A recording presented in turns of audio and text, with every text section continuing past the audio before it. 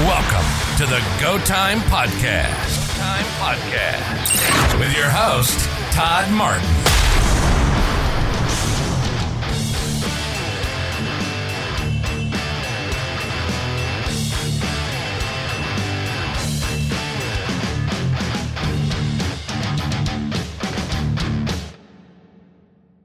Today we have Jeff Henderson, the farrier.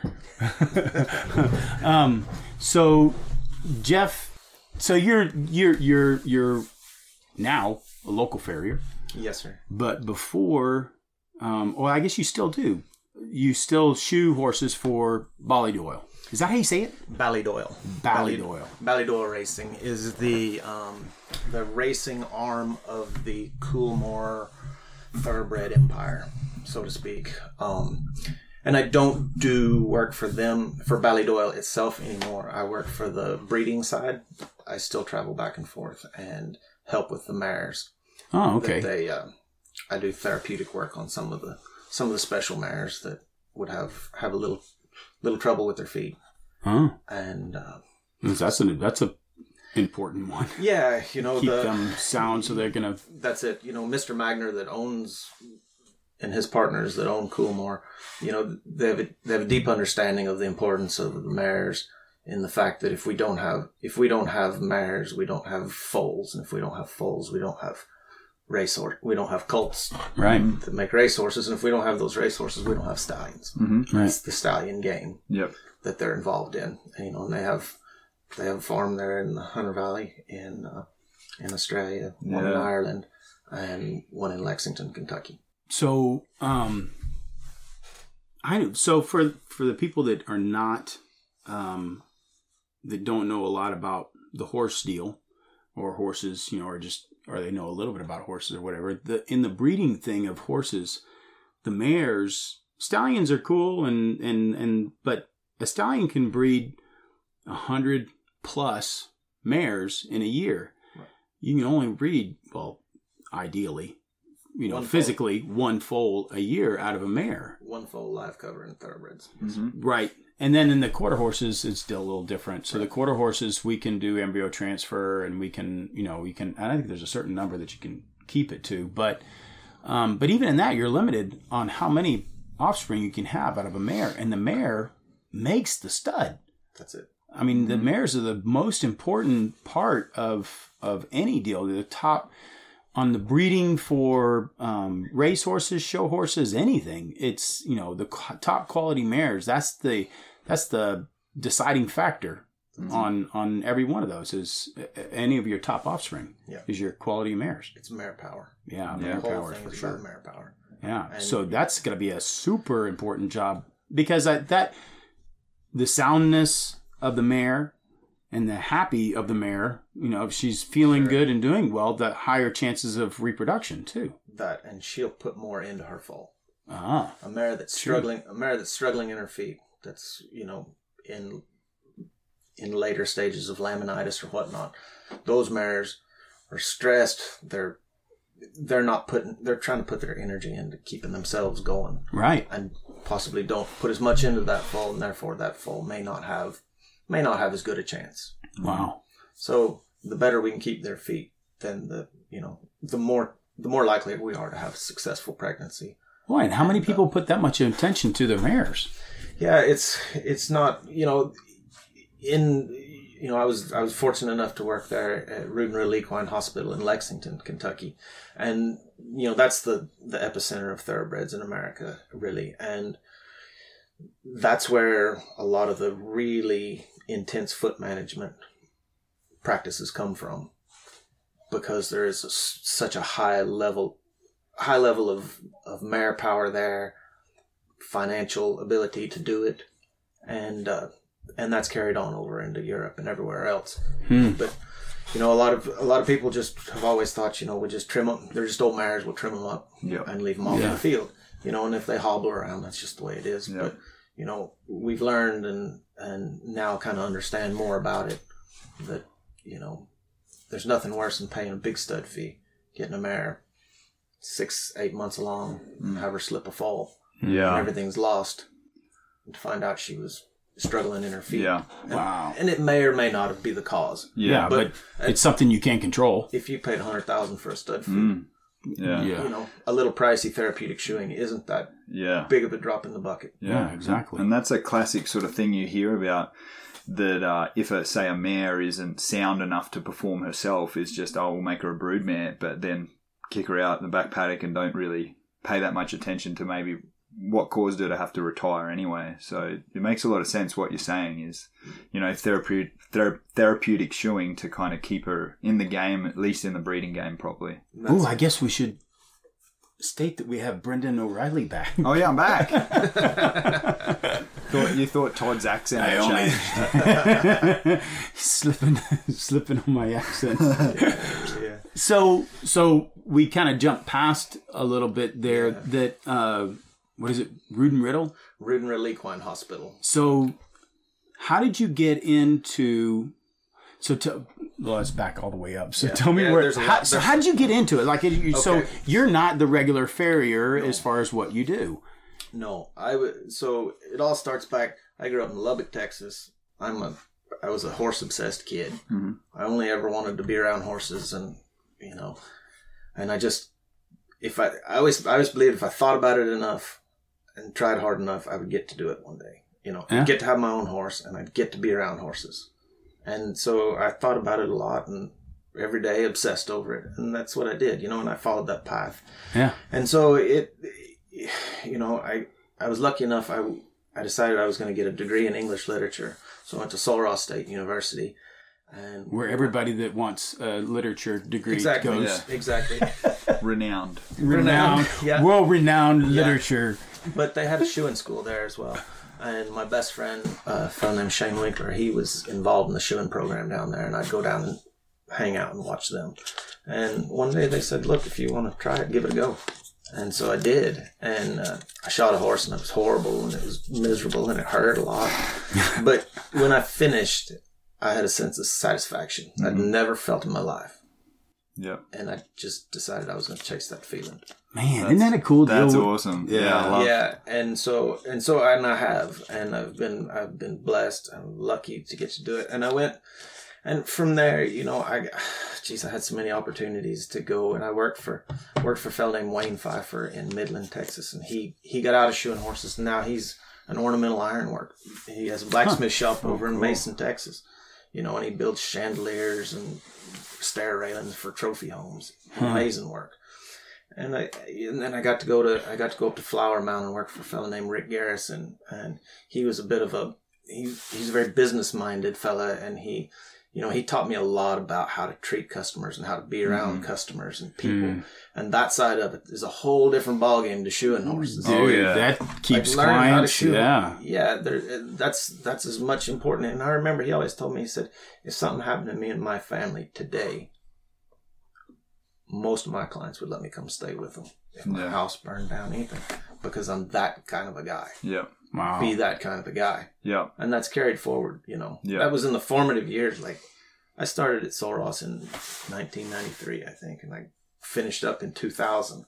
7 years I did that. You can get a degree in 7 years if you take some summer classes. I was on that same track. Yeah, it's really good. But anyways, so I gathered, I gathered momentum in the shoeing as I went along, and I finished the degree, and I kept building steam, and then I went to work when I got out of Sul Ross. I went to work at a breeding farm in College Station in Granada Farms, and while I was there, they're a big running quarter horse operation, and they have a full-time veterinarian on staff there, Dr. Neville, and there was this girl that would bring horses to get palpated for her trainer that she worked for. They had a little breeding operation, and so I was watching her the whole time, and kind of fancied her, and so I would always make sure that I made an appearance down in the breeding shed while they were there. You knew the schedule well. Yeah, I'd see her truck pull in. And one day I was in the yearling barn. We were fitting yearlings for sale, and I told the boss, the owner, Jimmy Eller, I said, I'm going to go down to the breeding shed. Will you finish rinsing my horse off for me? And he said, what are you going down there for? And I said, well, I said, this girl, I kind of fancy her, and I want to go down there and check. He says, do you have her phone number? And I said, no. He said, don't come back without it. He said, don't come back.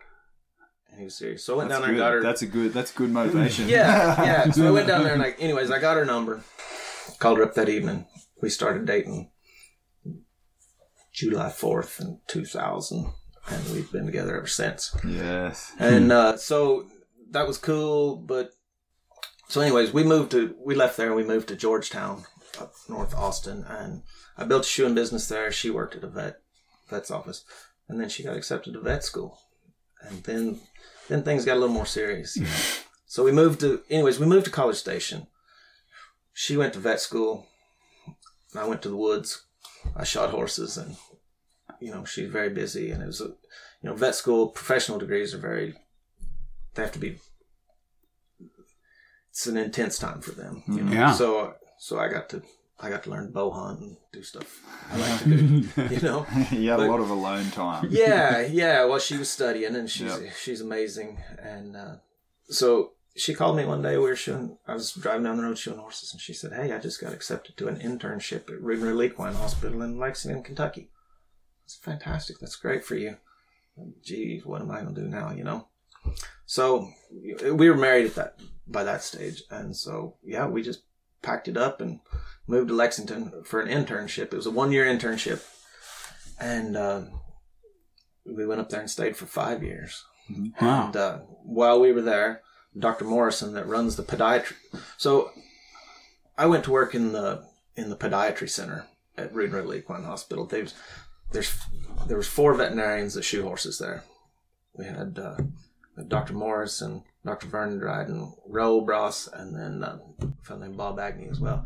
Anyways, these shoeing veterinarians, they work on problem mares and whatnot, and I was lucky enough to get a job with them while my wife was doing her internship. Mm-hmm.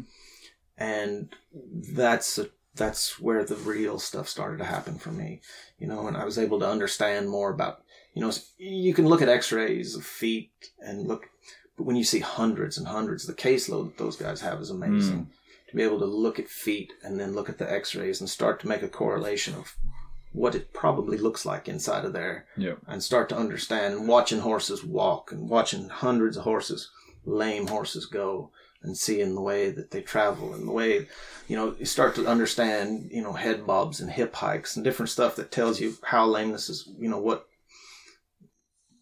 a lameness is and what you need to do with it. Yeah, that's something that I think is, and I know I've said this around a lot of other guys, is that, one of the toughest things for someone who wants to be a farrier is, even for the layman that comes out, wants to go and ride, sees a horse, and they had no idea watching a horse run around that there was a lead that a horse had, that it with a footfall, and to see the movement on it, and how long it took you to see a lead, just, a right lead from a left lead, that it's a learned deal. You have to have seen hundreds of them, good confirmation. I say that all the time with a lot of the young kids, a good confirmation. I can tell you all the things. It's just short back, it's short cannon bones, it's, this, that, and the other, and a trapezoid and whatever else. But if you haven't seen 10 horses, you really don't have a point of reference for what short is, right? It's not that I can't tell you that's a short back, but in relationship to what? Well, if I know 100 horses, at least have, an idea. But when I've seen 1,000 horses, now it's even better idea. And the more and more that I start to see more of the intricate parts of it, it's why it takes so long to get enough of an experience. I mean, that had to have been like a major jump in your knowledge to get that much under your belt in that short amount of time. It is. And, the thing in the thoroughbreds in Kentucky as well is, they're managed very heavily. The foals, we trim the foals for rotational deviations, fetlock varus and valgus and knees and all these things, and we can manipulate a fetlock that turns in or turns out or whatever way it is up until they're 3 months of age. We've got these windows that you can. The further up the leg you go, the more time there is but you only have 3 months down in the fetlock, and that's where you got to start with, you know. Huh. And so you start watching these foals, and you know the managers at those big farms, they watch the foals walk every day, and they're taking notes of them, because they do as they grow. Wow. You know, a lot of times what horses will have a tendency to toe in, and so we want to start pushing them out, because so if a foal at 3 months of age is dead straight, at 9 or 10 months of age, you're in trouble. Yeah. Because he's going to hit a big growth spurt. Mm-hmm. And his chest's going to get very wide and his toes are going to start to come in and point at each other. Yeah. You think, how did that happen? He was so straight and perfect. Yeah. Where we have to be thinking about that. And so those foals, we would trim them so that they would toe out in both fronts. Yeah. So that as that chest grows, they'll straightens up. Yeah. Really? Yeah. So there's a lot of that, and watching it, and watching foals walk. We go to a big farm like for say Lane's End farm there, and we might trim 50 or 60 foals in the morning. There'd be a big team of us, but there'd be 3 or 4 of us would be watching, Dr. Morrison and myself, possibly Rodney King when he was there, one of the other guys, and we'd all watch these foals walk, and we'd talk about them. Say, okay, this one we need to move him a little bit, lower him on his inside or whatever, to try to get him to track the way that we want for this all to happen. And because realistically, you want them on, some of it's for market reasons, other aesthetics. It's easier to sell straight horse than a crooked horse. For sure. And probably gonna stay sounder. If he's straighter than if he's crooked. Just the way everything lines up. So that's a big, I was extremely lucky to get to watch all those foals and watch them and learn to watch them. But the first couple months, I would watch these foals, and it would have to be dramatically bad for me to catch it. And one of the guys told me, he says, quit looking at their knees, quit looking at everything. Look at them from their cannon bone down. And you'll see what we're after. And it was like the light came on. So now, I don't know how you guys look at horses. You probably look at horses, you look at top lines and this and the other. And I start at their feet and then up.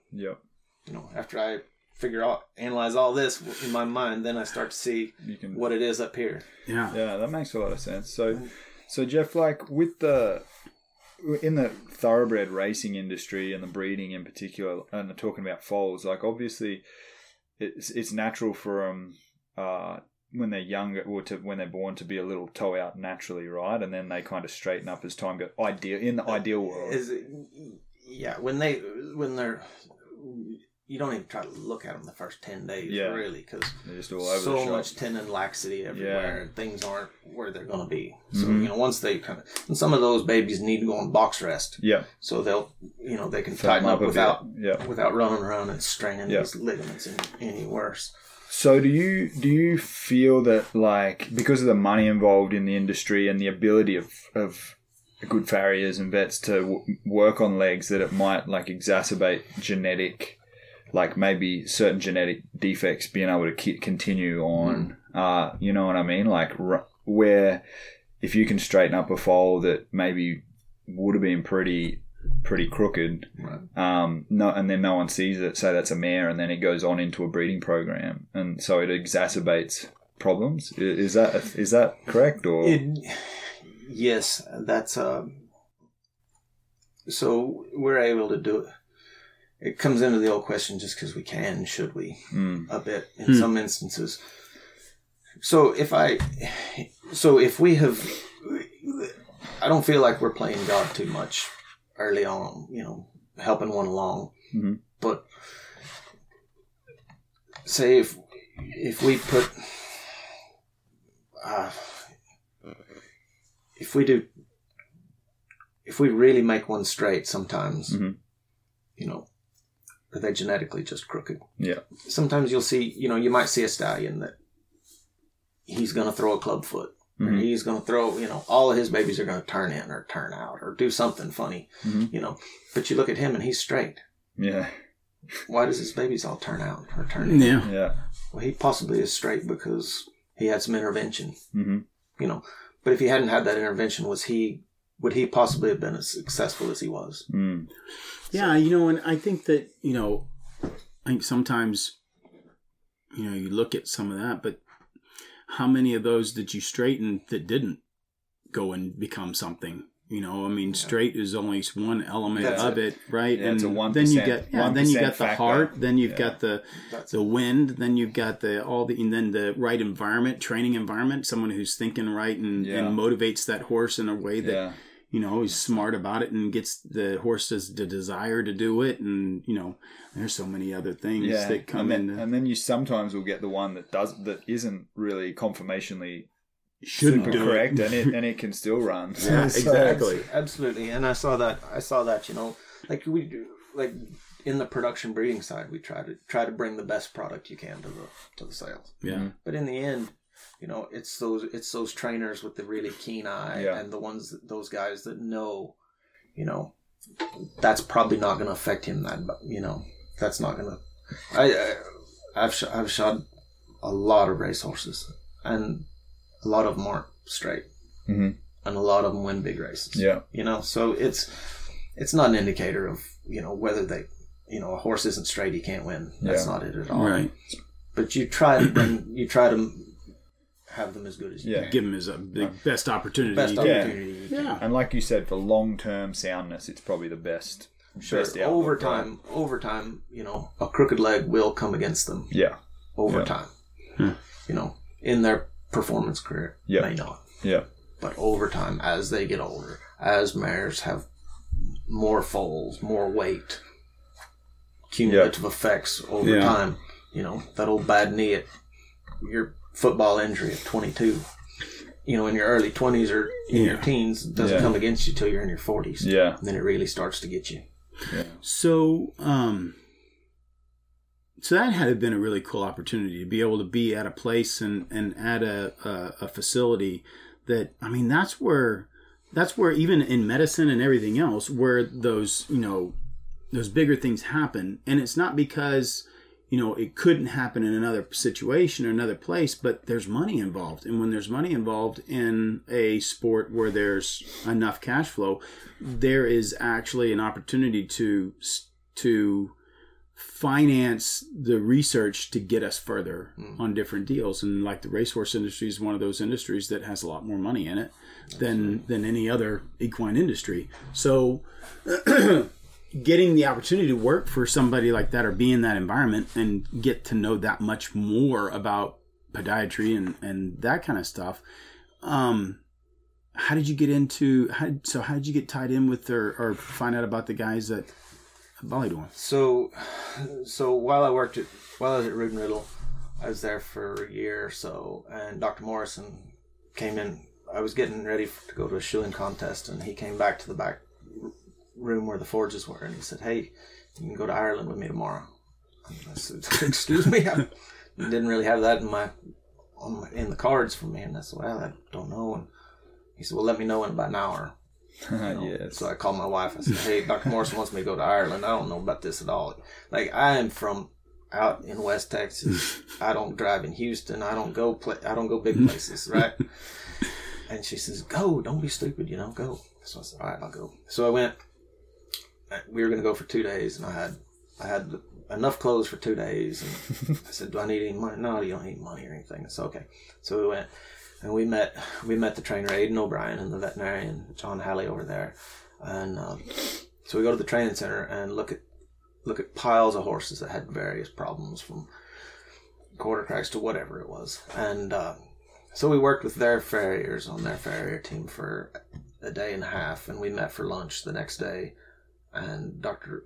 Halley said, "Look," he said, we haven't done enough here. So, Scott, you go back to Lexington, and Jeff will stay and help, our farrier." I thought, I don't have any money. I don't have a phone. I don't have any clothes. Just don't worry about any of that. So, I stayed in a hotel, and they looked after me and took good care of me. And I stayed for another week or so, and would just email my wife from the business center, letting her know what was going on. And so we had a good run of it there, and I came back to Lexington and spent a couple weeks, and they said, "Look, they want you back." And it started a cycle where I would spend 2 weeks in Lexington and 1 week in Ireland working for them. The horses are shot every 21 days on the racing side. Mm-hmm. And we did it. I did it for 3 years, flying back and forth. And Wow. During that time, my wife and I were thinking longer term and wanting, have kids and all that stuff. And so it got really tough. And the Irish guys offered me a job. And I said, look, we'd like for you to come over and just be part of the team. And it was at a good time for us. We'd been at Rood and Riddle for 5 years. Mm-hmm. My wife needed a break, and it was a great chance for us to go. And so we just didn't want to have any regrets and wonder what would happen if we ever went. What would have happened if we went to Ireland. So we just did it. Yeah, and nice. we loaded up and did it, and moved over there and had 2 beautiful children while we were there. Oh yeah, and so they got the Irish passport and the US passport, or so my little fella Cormac, he has his Irish passport, but we would have had to live there for 3 years prior to the birth of the first one. Claire was born shortly after we arrived. Mm-hmm. We moved over there pregnant, and so she doesn't have her Irish passport. She was eligible for it, mm-hmm. but we were all actually eligible for Irish passports because we'd been there so long. For so long. Yeah, and nice. We started the paperwork, and then COVID hit, and everything turned upside down. So you've only fairly recently come back. Moved here in January. Wow. January this year. Wow. So one question I have that I thought of before I forget, and it's probably more early on. When you were telling your story about early on when you were kind of moving and stuff. Not so much now because of what you've done and the name you have, but was it hard when you sort of were moving and your wife was studying you'd end up in a new place and have to sort of start the business again, so to speak? Or did you always kind of know someone to start working for where you got there? I've generally had a pretty good idea of the guys around. I was always involved in, our state farrier association, mm-hmm. which I haven't really gotten involved in since I've been back because I'm Mr. Mom and I don't have quite as much time to get involved in all that. But there's great resources amongst the American Farriers Association and the Texas Professional Farriers Association. Mm-hmm. And there's always those guys. You could call them up and say, hey, I believe that if you're not busy, you need to be working, whether mm-hmm. it's building horseshoes. Yeah. If I arrive here and I don't have anything to do today, I'm going to call a farrier that I can find. Yeah. Say, hey, I want to get in the truck with you and go, mm-hmm. you don't have to pay me. Don't buy me. I'll buy my own lunch, whatever. Just go and meet those guys, because most successful farriers that I've found have some clients that don't really fit in their business model anymore. Yep. And they'd like to get rid of them, but they're good people, but they don't want to just throw them to the wolves. Yep. They don't want to treat them poorly, quit showing up, quit returning phone calls. Mm-hmm. But if there's a young and up-and-coming guy they can say, hey, I've got a guy that's going to take good care of your horses, then they can feel good about passing those horses on. Mm-hmm. The client feels good about that. Every client, I find most of the clients understand that, they've got one horse. And here you've grown in your business and your abilities to where you can start working for guys like Todd who have a bigger barn. Mm-hmm. And then, business sense says that that's the kind of work you need to be doing. So you've outgrown this client. Yeah. There's nothing wrong with this client. Good pay, good horse, but it doesn't fit your deal anymore.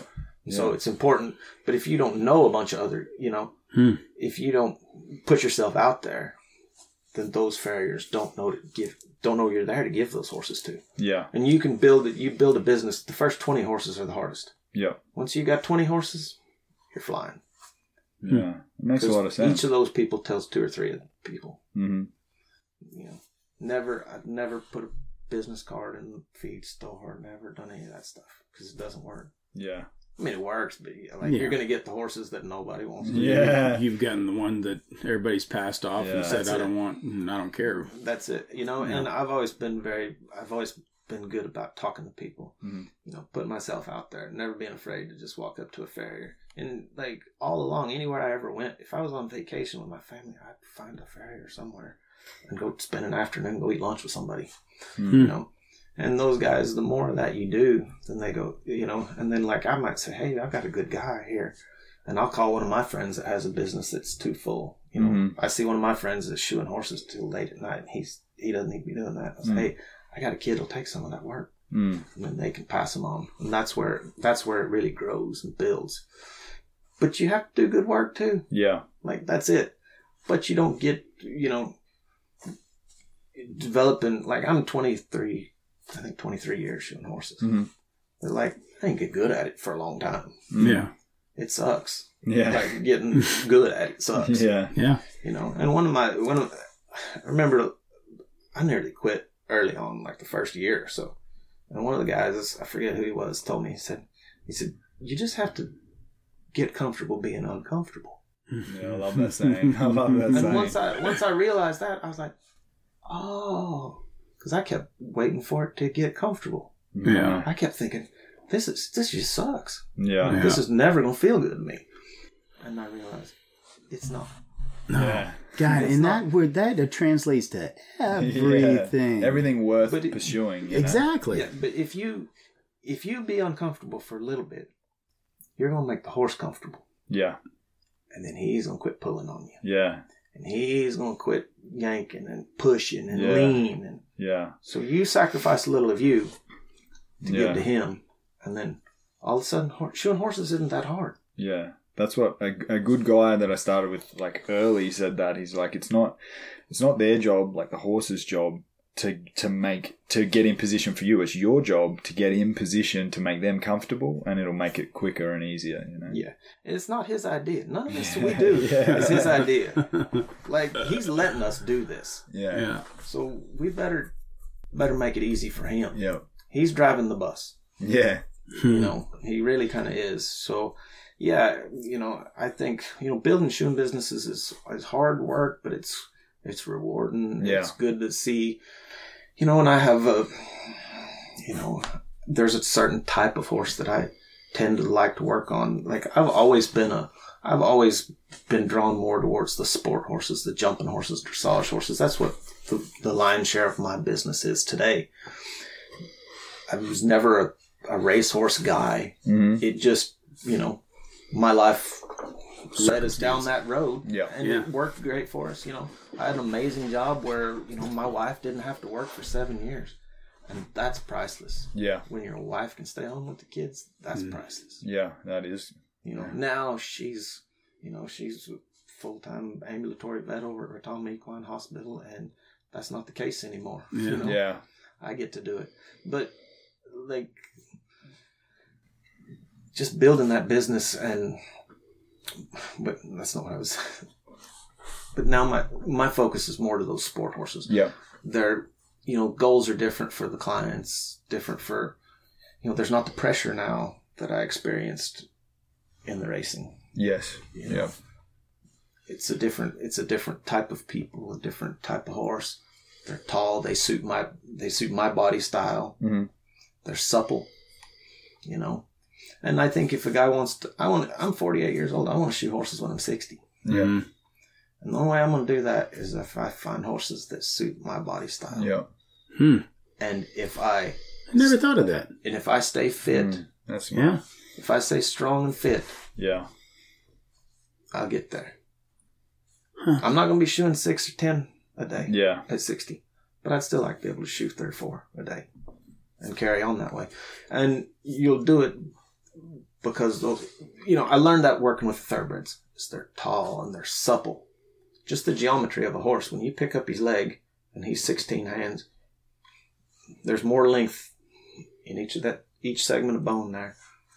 The more length allows you to get that leg further out away from their body, thus giving you more room. Guys with wider shoulders, taller guys, need that room to be comfortable and not be as uncomfortable. Yeah. When they're doing the job. That's why I'm always so damn uncomfortable trying to Dude, do mine. The worst for ones, me. The worst ones are that they're not a tiny pony that you can like one-hand it. Yeah. But they're also not tall enough to get under there. It's like it's the worst. My It's God. like you're in like That's a deep what I always squat. felt like. I was having would to be what contort you my feel knees. like. Yeah. Yeah. Well, that one time I was doing one that Luca was helping me with. Oh yeah. Oh my God, I finished with 2 feet and I was like about out of breath and sweating like crazy. I was like, man, I'm going to finish through them tomorrow. Yeah, that was hard. Yeah. And, like different types of horses, like halter horses. Oh, I find them very difficult to work on. They don't have much flexibility. They're, just like a big bodybuilder. Yeah. Yeah. They can't they don't have much mobility. Yeah. Yeah. Neither do those big kind of horses. Huh. Never thought of that. So that's kind of where my practice is going. Smart. And yeah, like I enjoyed the racehorse stuff. You know, it was cool to do. It was really cool to do. You know, but I've always, you know, when I started out, that's the kind of horses that I got to work on was the jumpers and the dressage horses and the kind of the English sport horses. And I like that. You know, I like that type of horse. I like horses that work for a living, that do something. Yeah. You know, and a lot of guys go, you know, why do you like to mess with them old dressage horses? Well, they do something. Yeah. Like if you ever watch any high level dressage, it's fascinating. Yeah, it is. You know, those riders understand where the feet are. They're moving a horse. They're moving different parts of that horse all the time.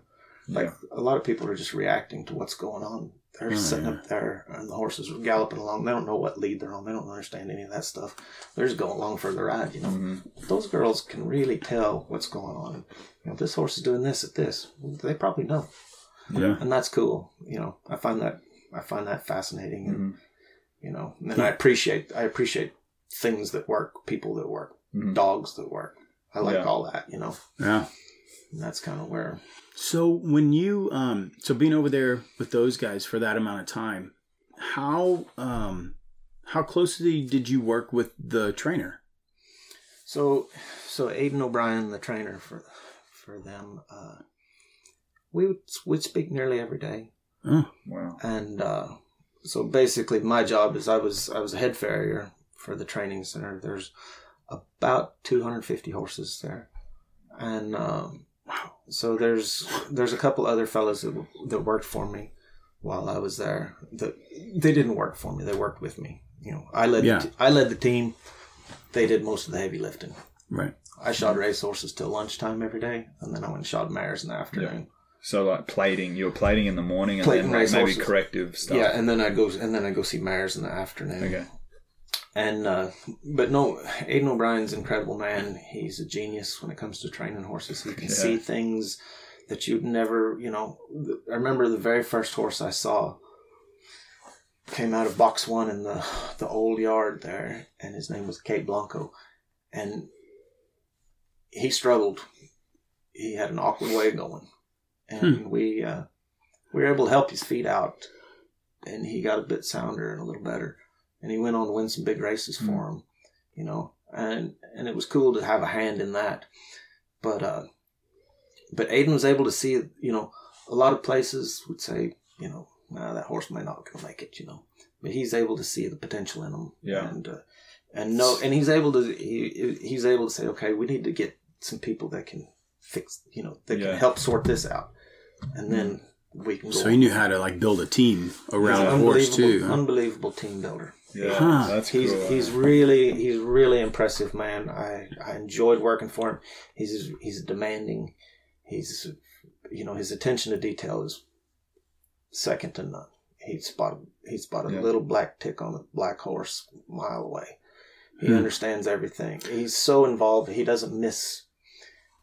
He doesn't miss anything. He knows everyone that works for him. There's hundreds of people there. Really? So how much scope with like that horse was still racing at the time you were talking about? When you're like plating one, how much scope do you have to be correcting problems while it's racing, or do you have to like spell them for a little while to get?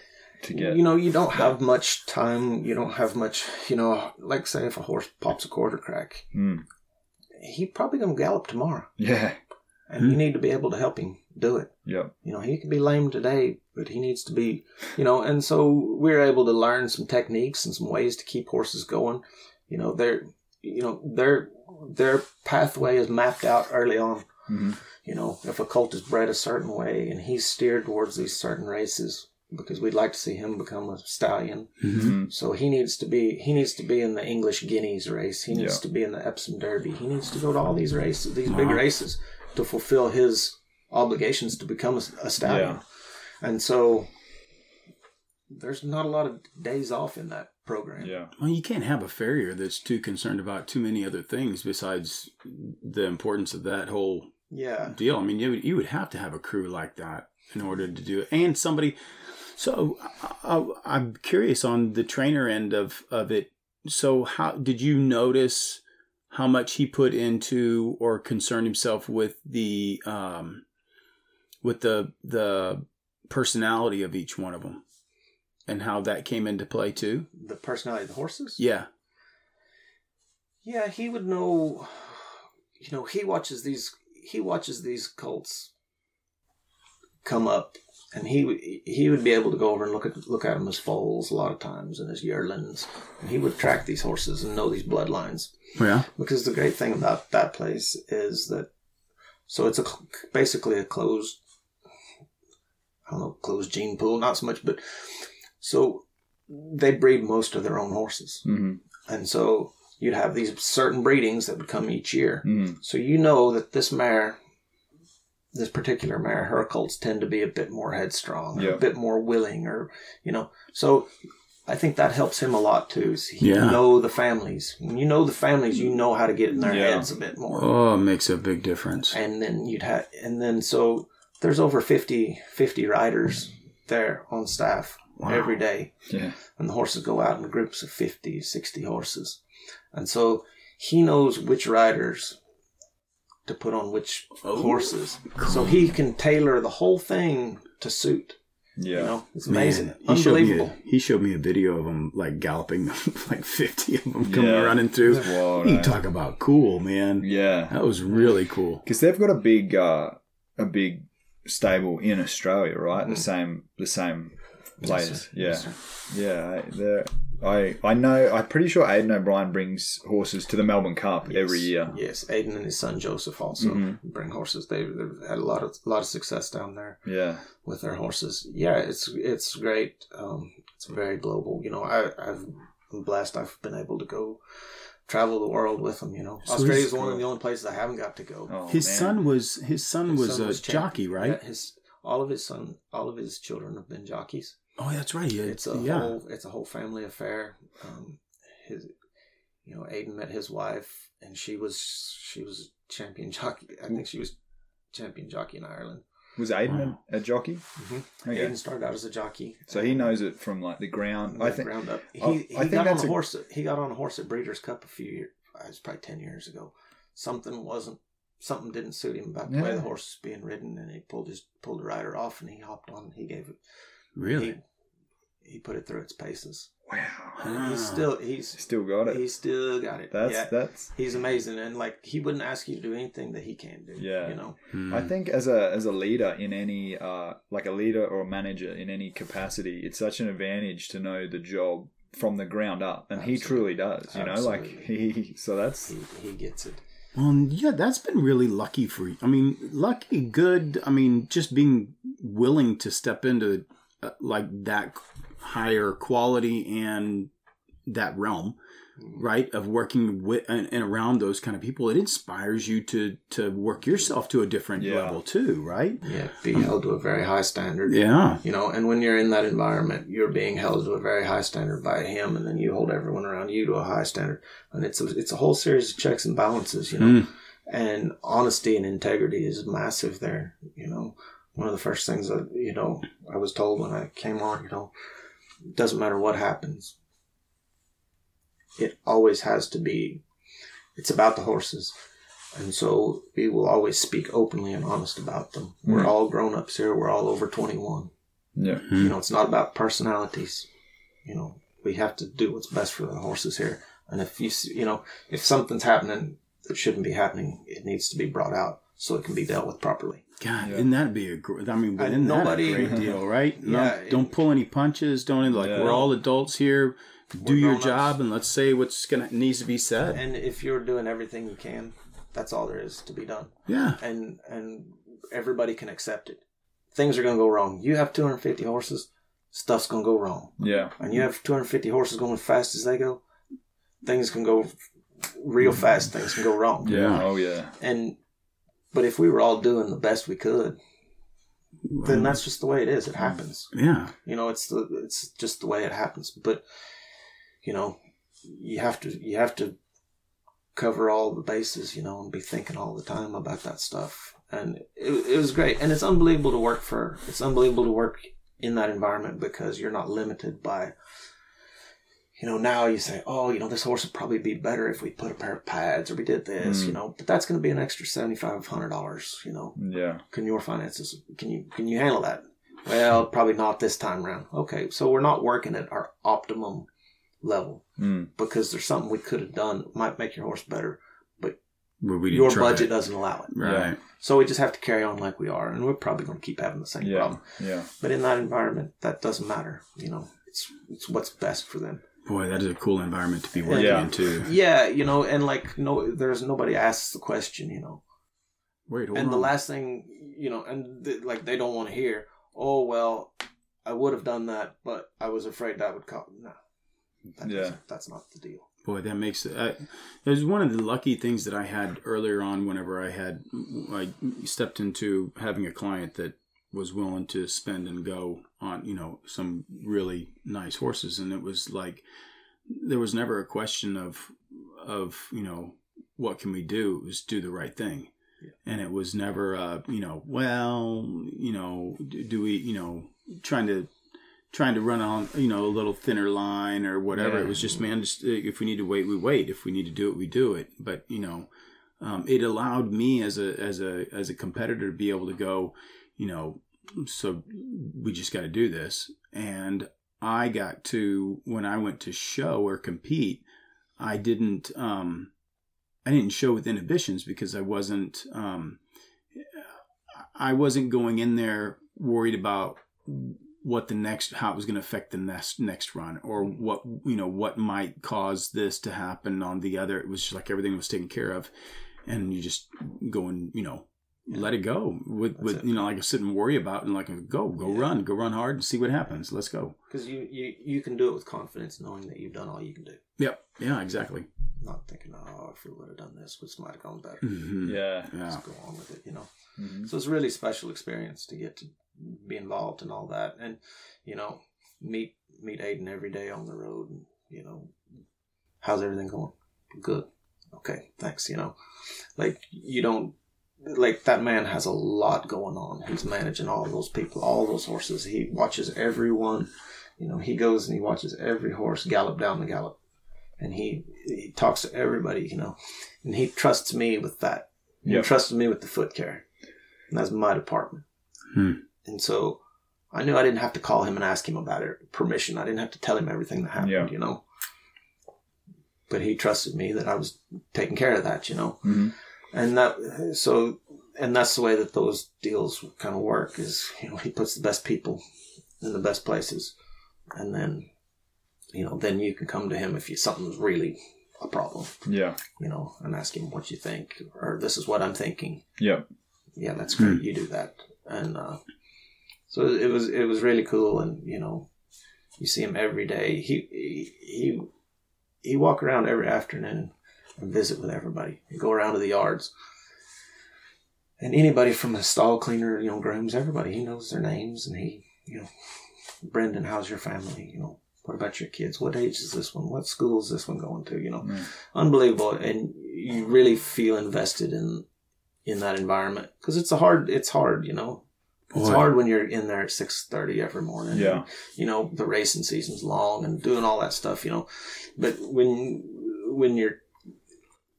the guy at the very top of it knows your kids and talks to you, and you always feel good walking away from it. Like that's important. I always felt that was really important to me. Yep, like you're contributing to something bigger. And like Aiden always says, he says, "Look, we're all just a cog in the wheel. We're a link in this big chain. We're all pulling together. Nobody's any more important than anybody else here." Yeah. We all hear that, but there's so few that really. Yeah, but he really believes it, and like you see him on the interviews after winning, winning the Epsom Derby, after winning these big, massive races, and he always thanks the lads that ride the horses, the guy that runs the yard, Yeah, it's a bit special, That's amazing. Because a lot of times leadership. you see, me. Yeah. Oh, yeah. And it teaches you when you work in that environment, it teaches you to keep your me to yourself a bit too. Yeah. And you learn, wow, that, I should give credit to everybody else that helped me along the way. It's not about me today. Yeah. You know. Yeah, but you know, and that you see that always starts at the top. That always starts. Yeah, the culture is always, but it's inspired from the top, right? You don't see somebody, you know, going me, and then all the others down below are being humble and you know, like you don't see that. No. You see that's always done. If it's done and done well, it's done from the top down. Yeah. It takes a special individual to be, and I would imagine like it's even more so being in that position and doing well for an extended period of time. Yeah. You know, the longer you're in that environment, the more you expect it, or you just kind of take for granted some of that stuff. But to be that, it would be I guess I'm saying it's intentional, right? Yeah. Like you can't stay at that point and not be intentional. No, you don't stay at that level. The king doesn't stay on the throne without without keeping it. Yeah. And he's been on the throne a long time. He has. And that's the thing, you hear about certain trainers, they'll come out and win a big race and then that's it. Or you might hit, you know, whereas he's a guy you hear of him every big race in multiple countries he's in, and he has been for years. So yeah, we were, you know, it was special in 2017. He broke the world record, won 28 Grade 1 races in one season. Unbelievable season. Yeah. You know, but to consistently win from between 10 and 20 every year, you know, and he knows that if you don't keep pushing and don't keep driving hard, it'll all, you know, there's somebody hungry coming along the hill. You know, the intensity that the man has to stay at it and stay so focused, because it's easy when you have a bit of success to, all right, I'm pretty comfortable here. I'm gonna coast along, I'm doing enough, you know, everybody's paying their bills, everything's going good, and then all of a sudden, you know, you're not there anymore. You lose a bit of relevance. Yeah. He's unreal that way. He's still going and he's done everything. Well, I wonder, you know, on a guy like, well, now the whole interview is not about you. It's about, but those guys are inspiring, right? I something else that I noticed about him too, right, is that he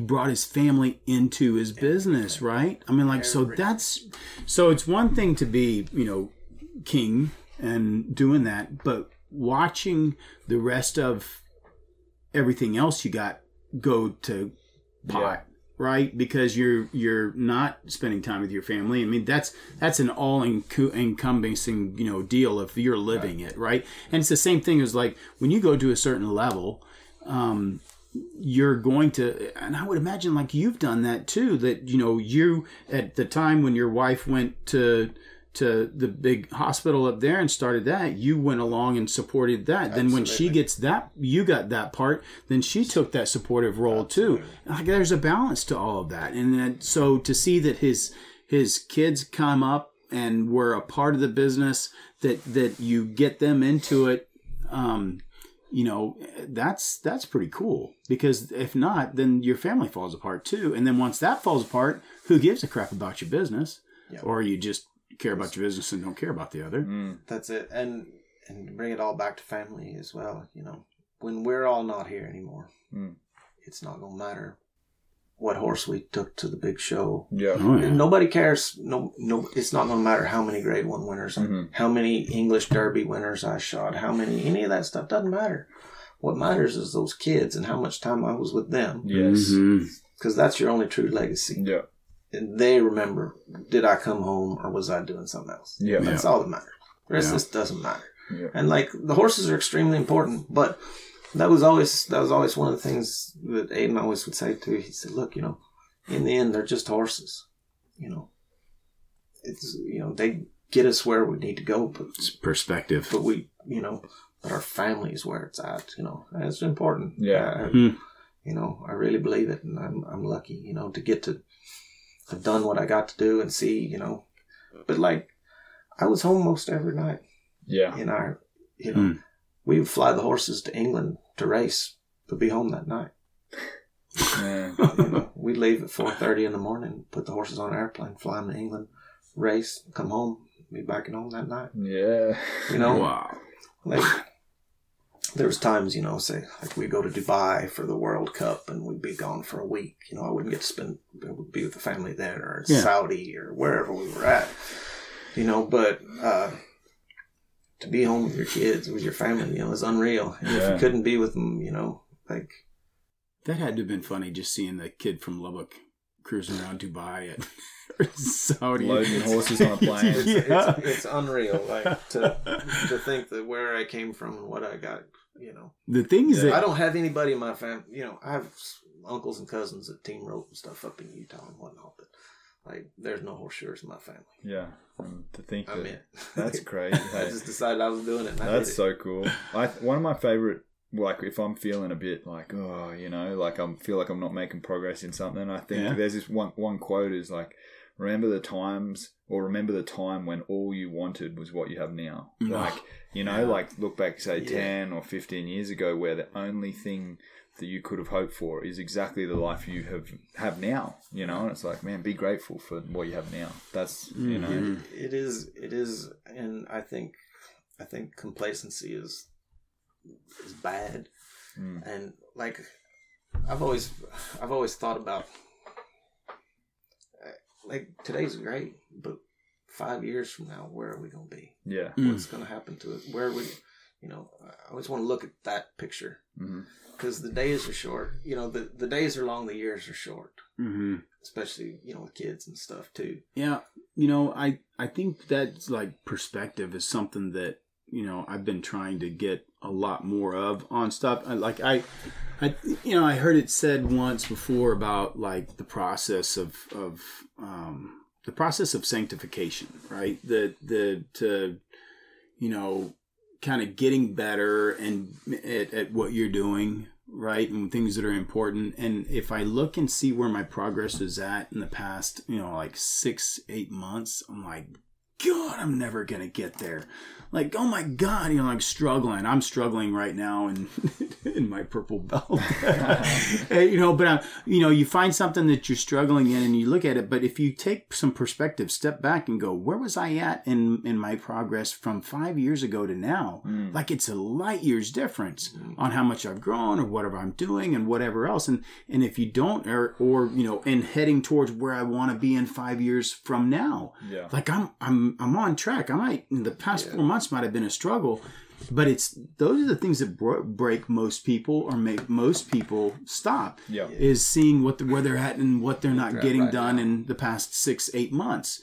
And it was just the knowledge of knowing what would happen if I persevered for I say that to my non-pros.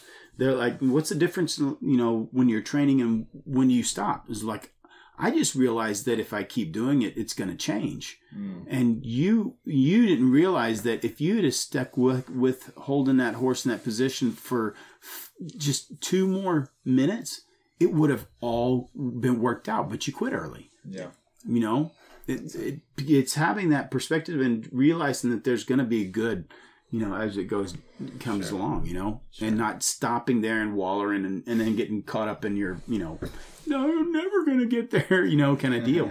Yeah, and a friend of mine, Brian Osborne, he's a farrier up in Kentucky, and he always said he helped me when I got my certified journeyman farrier certification, and there was something I was struggling with, making bar shoes or something. He said, Jeff, how do you eat an elephant? He said, one bite at a time. One bite at a time. That's how you're going to build this bar shoe. Start with the little things. Get to where you do these little things really good.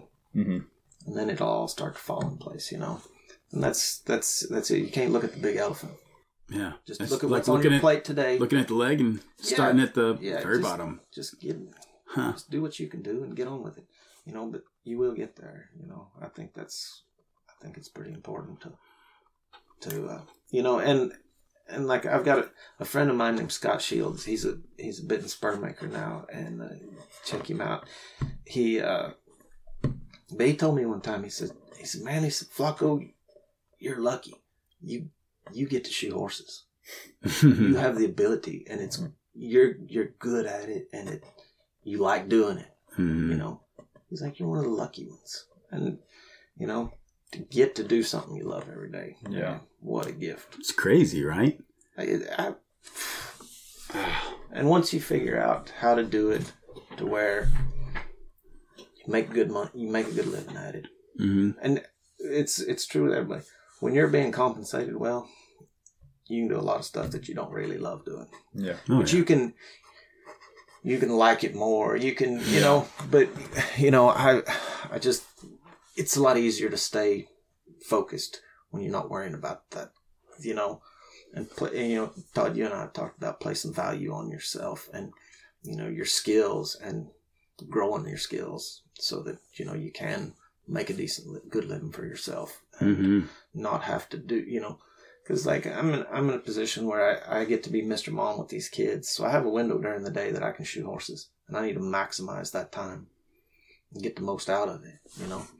So, you know, you try to put yourself in a spot where you can do high value things, and, you know, and then my time with those kids is high value. Yeah. It's not, yeah. you know.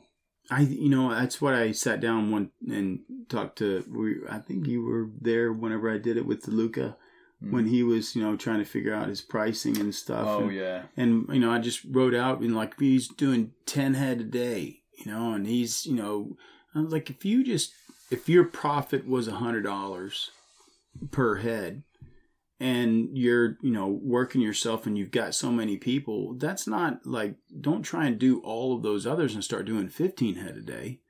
You know, why don't you go and charge $10 more and you eliminate one that you have to do a day?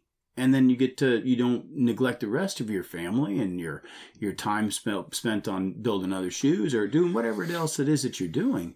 But no one is going to pay you more without asking. That's it. You know, 100%. if you don't value your time, no one else will. No. You have to value your time. No one knows how to treat you unless you tell them. That's it. And you train them to value.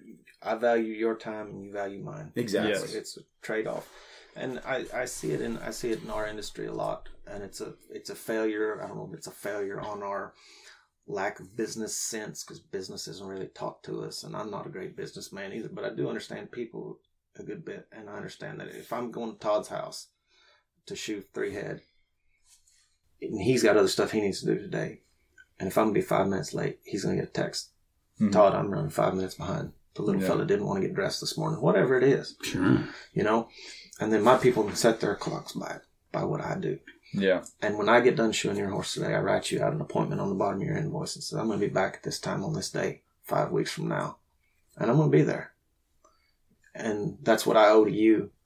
And that's what I owe to those horses as well, is to manage it so that I'm running it and it's not running me. That is true, right? And you're managing it and it's not managing you. That makes a big difference. That's it. And then I know, I open my book up today and I know what I'm doing 5 weeks from today because I wrote it down today. I should repeat today in 5 weeks. Yeah. That's the way my business runs. Who that you mentioned one guy that what was it in Midland that you were working for that taught you a lot more of the business end of it? The fella in Flower Mound, Rick Garrison, yeah. And he was strict about that stuff too. You know, make appointments, keep them, and just as soon as I can make an appointment, I can also make myself a day off. Yeah, yeah. Jeez, that's the hard one. So if you look in your Brendan doesn't take a day off. If you look at your book, okay, 5 weeks from today, I'm shoeing these horses. And 5 weeks from today, I'm gonna write that Friday off. Yeah. And I'm just not gonna put anything in there. That's smart. And I'm not. Because it's that far out, you can do that. Yeah. And you schedule around it, you know. And I think people aren't good enough about doing that. I'm not good enough about doing it to myself, but it's a goal I work towards. Yeah. Mm-hmm. That's smart too. And I think you mentioned something sort of similar about longevity a little earlier, but I think a lot of guys with horseshoeing don't look at maybe the longevity, so they try and do as much as they can for as long as they can, and then run their body down and don't take days off and that sort of thing. And you were mentioning that you're trying to play a bit of you're selecting the horses that allow you to suit you. And I think that's that and like business sense are things that it's part of being a professional like farrier that you don't think about. People think about shoeing horses, but you don't think about business management and dealing with dealing with people, and also you're almost an athlete, like managing injuries and that sort of thing. You have a shelf life in this game, but you can manage your shelf life a bit. Yep. And it just takes effort, right? I mean, you got to. You don't just have to be reactive to your circumstance. Mm-hmm. I think the only person in charge of me is me. Yeah. And so I need to pick and choose what I do and make it as advantageous as I can every step of it. And part of business too, guys, I always try to, when I talk to young guys shoeing horses and stuff, is if you want to get to shoe those good horses, and you want to work for those people that have good horses and have the resources, you need to look like somebody that they want to have working for them. Yeah. And that's a I don't know if it's a character flaw in our industry, because like horseshoers as a whole don't like to be told what to do, don't like, there's a lot of stuff. We're pretty a different kind of a breed. People don't choose horseshoe, and horseshoe tends to choose us. But I believe a collared shirt is the minimum when you work for a certain group of folks that you want to work for. I spend an extra $10 a month to have my truck where I can drive it through a car wash and I don't have to wash it. Yep. But I generally pull up my clean truck and I open my truck up and it's clean and organized. That stuff matters to those people. If you go around to a lot of people who have a lot of resources, and you go to their house and you see their things and how they keep their things, there's a pattern. And we need to try to follow those patterns if we want to be that. Mm-hmm. The dream is free. Yeah. But we got to pay attention to this is what it looks like. Yeah. And you know what? They notice that, like, you're going to see that, and they're going to notice it, whether it's a 2021 Ford truck or if it's a 1978 Ford truck. If that 1978 Ford truck comes up and it sounds good and it's clean and it's taken care of and it is sharply done, it doesn't matter. I think that's something that a lot of the young ones look at and go, I need to have that, for the horse trainer, it's the brand new truck and a monster trailer, right? I've got to have that trailer. You can have that. I'm not a steel trailer. I'd have a big aluminum trailer that I got, spend about $150,000 on, and now I got to ride 10 extra horses and whatever else. And in reality, if you just have a trailer that is clean, well taken care of, that you put the time and the effort into, it's the same thing. Yeah. I mean, that's what they see, not the year model of what it is, but the quality that you and the time that you put into that. Mm-hmm. It's the same with my facility, and I need to step up on mine. Like I need more landscaping. That's why I'm waiting until my boys are big enough where they can start doing more. Some free labor. But I mean, if you take the time and the effort to upgrading your place, keeping it, the always swept, things organized and taken care of. It doesn't have to be high dollar. It just needs to be taken care of like you care. That's it. And if they see you doing that with your stuff, they're going to expect that. They're going to think that they're going to see the same thing in your work. Right. And when they see that, makes a big difference. That's it. And to be realistic, most of these horse things don't pay the bills. Not very many people out there making money off of owning their horses.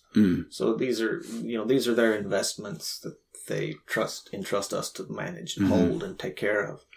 And if we don't take care of our own stuff and keep ourselves in a certain manner, they don't want to entrust you with their assets either. Yep. No, exactly. Who are you gonna hand a briefcase full of money to? Yeah. Stereotypes, whatever. Just be presentable everywhere you go, and speak well with people. Yeah. They don't want to hear. Your clients don't want to hear your political views. They don't want to hear your. Mine do. They don't want to hear you. But they don't whether they like it or not, they're getting it. Yeah, but it's just I just find that there's these, if you get the opportunity to work for people with good resources, there's a way to behave around them, to make yourself, I like to think, I want to make it so that person, if that guy came home with my daughter, I wouldn't be upset. Yeah. Even though he's a laborer. Yeah. He shoes horses for a living. Yeah. I'd like to change the perspective of, strong back and weak mind. Mm-hmm. Boy. That's always what it was. Yeah. I think it's the time to change it, I think so. People are paying more for horses. People are doing more, everything is, the opportunity to do well for ourselves. Yeah. And, I want to think about, I want to shoot horses till I'm 60. I'd like to have some resources myself at 60. Mm-hmm. So that I can go do something. So I can go shoot sporting clays for the day instead of shooting horses or whatever. And don't get me wrong, I love being a horse shoer. Mm-hmm. It's not every day I like shooting horses. Yeah. But I love being a horse shoer. Yeah. Freedom, the everything about it. Yeah. It's cool to me. So do you attribute your attitude there about sort of changing the perspective and how professional your operation was? Was that a really early influence? Was that someone you were around really early? Because I know when I first got interested in it in Australia, I reached out to a guy that I knew. He was a farrier and he wasn't that much older than me. And I was lucky he let me come and, start riding with him and learning some. And I could have ended up with anyone, but this guy was super professional, exactly all the things you said. And the good thing for me was they say first impressions count. And to me, that was well, that's a fact. That's what if it's not that, it's not what I want, and I considered that I was lucky in that sense. And it sounds like, did you have something like that? Rick Garrison, he was the president of the Texas Professional Farriers Association the year that I helped him, and he was that way. Mm-hmm. It's all professional. It's by the book. We make our appointments. We keep our appointments. We do. Let's elevate this trade. Yeah. Because it was so common, to see people that jump out of the truck and beer cans fall out of the truck and a Jack Russell jumps out and kills your barn cat. That's uncool. Yeah. And that, that's not the image that we want to promote. Yeah. And, and I look at it, you look at it, I think people kind of go, well, this is the image of horseshoers and this is where we're at. Well, nobody's going to change it if you don't. Yeah. Yeah. That's... And if I start changing it, then if I change the way I do it, and then I get 2 or 3 young guys that come up and say, hey, I want to ride with you. Then all of a sudden, maybe I change them. Yeah. And I change those 3 guys, and those 3 guys change 3 guys. Yeah. And then the trajectory of this deal changes. Man. And then, if we get enough of us doing it good, then the other guys are going to look at it and go, oh, man, I can't compete. I'm not, mm-hmm. not that they can't compete, but they'll go, wow. It raises the bar. The successful people are doing like this. Yeah. Let's do like this. And that's the way you do in an area. You come into an area and try to improve it, not drag it down. That's super cool. Yeah. That's awesome. Yeah, I've thought about I used to explain that when I wanted to train, when I decided I was going to train horses, I decided that I had to understand, there was I wanted to ride really nice horses. And I couldn't afford the really nice horses. Sure. So I had to learn how to get people to buy those really nice horses. And I equated to training horses and what I wanted to do with my business as a jeweler.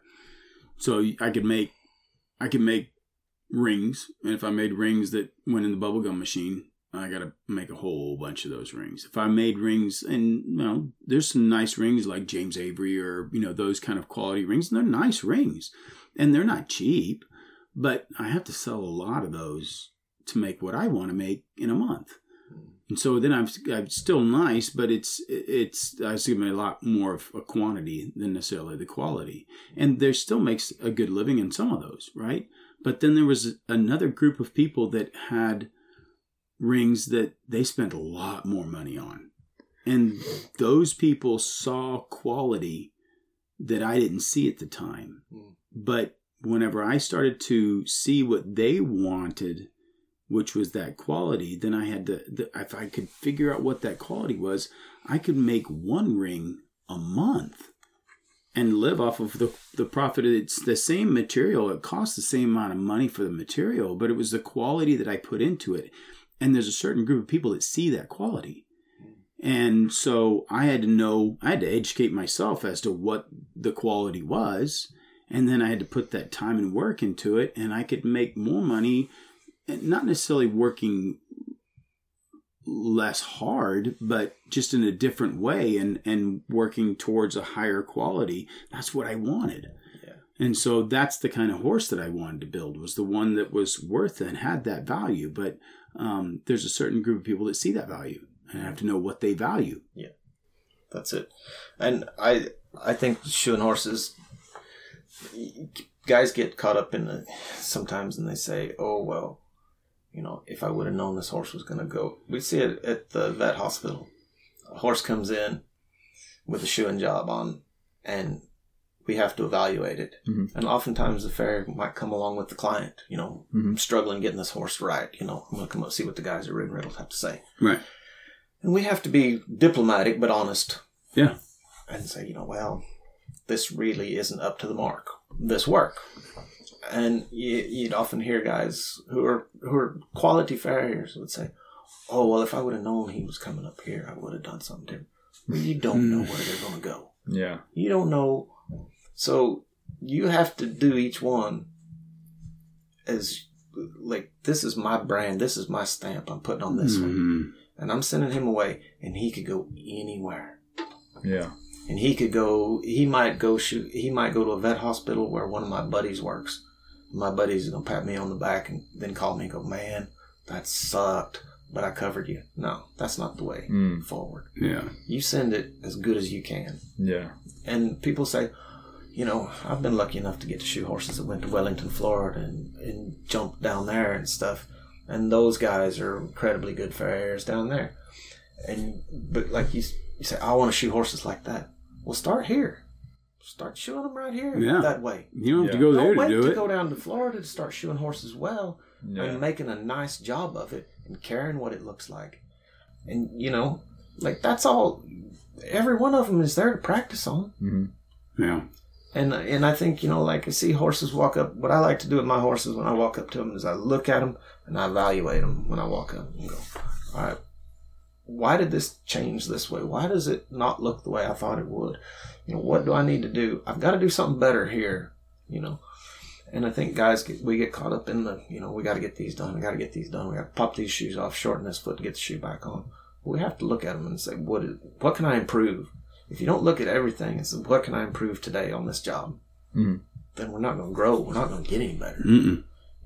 And like, it's very easy when we stay in one spot, without outside influences, other guys evaluating. That was the great thing about working there at the vet hospital is this hive of great minds, all these guys, looking at your work, and every day you're shoeing horses in front of other people that know what's up. Yeah, that's got to be hard. That's seriously, that's the same thing as a show pin, right? It's one thing to be out here riding and thinking I'm the best thing since sliced bread in my backyard, but whenever I go to the competition and go to the pen and I got a judge standing in front of me that's critiquing what I'm doing, that's what a judge is he's judging your work, right? And I'm like, man, that would be, I can't imagine being at that level with that level of pressure with one running at that many big races. And that was always the thing. I shared with you a story of the horse Camelot that ran in the almost won the Irish Triple Crown in 2012. And, there was a lot of pressure, a lot of hype around that horse and a lot of, about shoeing him, and, Aiden says, just, what's your plan? I said, I'm just going to do it like we always do it, just going to shoe him when we're supposed to shoe him. And we try to shoe him 4 days out from a run. Horses do their last piece of fast work 4 days before their race, the big Group 1 races. Yeah. And so we shoe them after that and let it roll. Yeah. Don't think about it. It's not, you just do, if you're doing them right, if you're doing their best every day, on the big days, it doesn't matter. Yeah. Because you're just doing it. You're just doing the job. Yeah. And everybody, you'd hear people walk up to you and say, don't drive a hot nail in Camelot. Suck it, pal. Yeah. Or do a good job, Oh, damn. I was planning on doing that. Well, and people say, oh, well, do a good job on this horse. They paid this much money for him. Doesn't matter. Yeah. I was going to do the best job I did on him. Yeah. I didn't care if you got him, if you rescued him from the Mustang deal. It doesn't matter to me. Yeah. It shouldn't matter to us. Right. Yeah. We just do the best we can every day on them, and then everything else falls into place. Yeah. That's something we've talked about, hey Todd, is like how you could be doing a good job outside of, say, competition in whatever realm you're in, and then right up before, like you said, 4 days out as a farrier or going into the show pen or whatever, you if you're inexperienced, you might try and like overthink it, and it's like change what you do. Yeah, don't the worst change. thing you can do is right before the big race, you think, you know what I'm going to do this time? I'm going to leave him a little extra foot because I want to make sure I don't cripple him. I want to make sure that he goes good. So you leave him a little bit long, and then you don't get your nails as good as you should have. And your nails, maybe you used a couple of old nail holes, and maybe that wall is a little brittle there. And then he throws a shoe in the race because you didn't nail him up good. Yeah. Because you were scared to nail him up good. Yeah. Grow some stones. Yeah. Nail them up good every day. Yeah. Well, and something that I say to even my non-pros and stuff too is like, it's nothing about this is not scientific. I'm like, what you should be doing in any kind of scientific research, right? It was the same thing that you would do in here. You start with a known, and you limit your variables. You only change one small thing here or there to see if there's something you can improve or make better. You go and throw everything out and throw everything back in, you got no idea. So if I'm going to prepare my horse, I'm riding him this way, and I've got him all the way up to day before, the day of the competition, and I get in there in the warm-up pen, and I'm thinking, I'm watching somebody else, and I start doing something different, or I'm riding harder, or I'm pushing harder, or whatever else. And let's say I go in there and I do good. Even if I did good, I didn't know what made it good. Was it all the work that I put in the month before, or was it that little 2 days beforehand that I whacked things around? Now I've got to recreate this variable, in it. Instead, if I'd stayed with it and stuck with my whole deal, and even if I didn't win, at least I could go back. I had a constant to go back and pluck one thing out and go back and scientifically change one thing and test it again. But whenever I have everything changed in the midstream, I don't know which one, even if it does, I don't know which one worked. I'm still, the next show, I'm still at ground zero to not knowing how to recreate that same thing again because I had inconsistencies. Yeah. And one thing I learned a long time ago is the enemy of good is better. Yeah. Everything's going good. We're doing good. We're doing good. We're getting there in a slow and steady manner. But man, if we made it a little better, if we push a little harder, we do a little. Yeah. We walk the line between fit and failure in racehorses and everything in life. Yeah. And like all of a sudden, we just I think I can improve this, and sometimes just that little push. I want to do this a little more of this, and the wheels fall off. Yeah. So, and that would have been like no more, that would have been so evident in what you were doing in Ireland, where it's like, it's a fine line at that level between like something being good and pushing it a little too far. And the repercussions are pretty big. Massive, Yeah. It's the pressure, the stakes are high, the pressure's high, Yeah. But just having the confidence and knowing, you do the ordinary things extraordinarily well. Yeah. Basics are everything, Doing the ordinary things extraordinary well. That's good. That's where it's at, It really is. And that's all it is if you break it down. Extraordinary. So just sorry to interrupt. I just thought while we're on that train of thought, like of the ordinary things, like when you were over there, and it sounds like your schedule was pretty full, and And Sure. Well, as far as like continuing education, you know, like were you just too busy at that point? It was very hard over there because you have a really serious schedule, you know, and it's hard to get, you know, if there's a clinic somewhere, it's hard to get to it because those things often happen during the racing season. Yeah. You can't be gone, you know, you just can't be gone some of those times. So, you know, continuing education was hard. Luckily, there's some great Facebook groups that, you know, for farriers that I've been lucky enough to be involved in. Yeah. And I've swung a pretty big rope in my career, and I know a lot of guys, and, you know, I always send pictures to my, you know, some of these guys, and what would you do with this, or what's going on here, you know, bounce ideas off of it. You know, other guys. I have a friend down in Corpus Christi, Virgil Condi, and we talk nearly every day. You know, what's this horse got? You know, what, you know, you bounce it off of each other. If you can't go learn something from somebody else, you know, you try to talk to guys, and, you know, continuing education is massive. I can't encourage it enough in young guys. You know, that's where you meet all the people you need to, you know, is going to the conventions and different clinics and stuff. And because it's very easy to get real complacent in our little area here or where. Yeah, it know. is. And and oftentimes, you know, clinicians or different people be brought in for us to learn, and they focus on one thing, you know, but you got to get out of your comfort zone, because like it's just like working out and doing jiu-jitsu or CrossFit or any of these things. We tend to kind of do the things that we're good at. Yeah.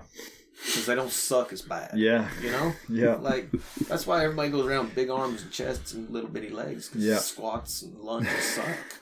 You know? Yes. So we don't do them.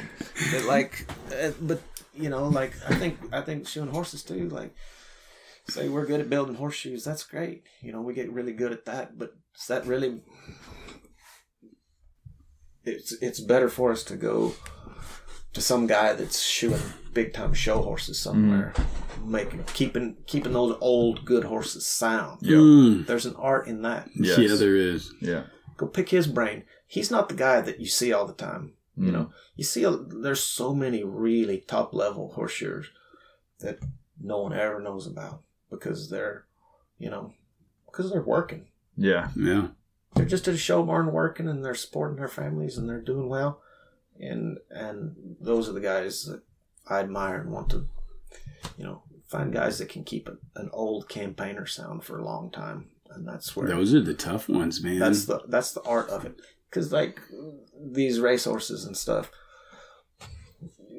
we're working on them when they're 2 and 3 and 4. Yeah. And don't get me wrong, there's a lot can go wrong, but it's usually acute injuries. You know, a horse has a quarter crack, he's got an abscess, he's got a bruised heel, something happened to him. You know, those kind of things, they require some attention and some special shoeing to get them through it, but that's not a long-term career ending thing. We're jumping 4 or 5 foot fences into their teens is a long term. That's a lot of strain, a lot of stress in that. And there's a lot more to shoeing that horse than there is to shoeing a racehorse. And I always said, you know, I have a philosophy shoeing different horses is they're all just horses, and they're all built the same. The anatomy of a racehorse is not any different than the anatomy of your reiner. So he's shoeing to his conformation and what suits him. And I shod racehorses like I shoe sport horses. If a horse needed a bigger, wider shoe, he got it. I got out of the box of, well, he's a racehorse, you can't give him any shoe. Yeah. No, that's bullcrap. Yeah. You know, they got what they needed. Yeah. And I think that's why we had some success that we had when I was there, is if a horse needed a bar shoe, he got a bar shoe. Okay. Simple as, you know, that's what he needed, so that's what he got. And a couple days before the race, I pop his bar shoe off and put a regular shoe on him and let him run. Yep. Comes back, gets his bar shoes back on. Yeah. Off we go. You know?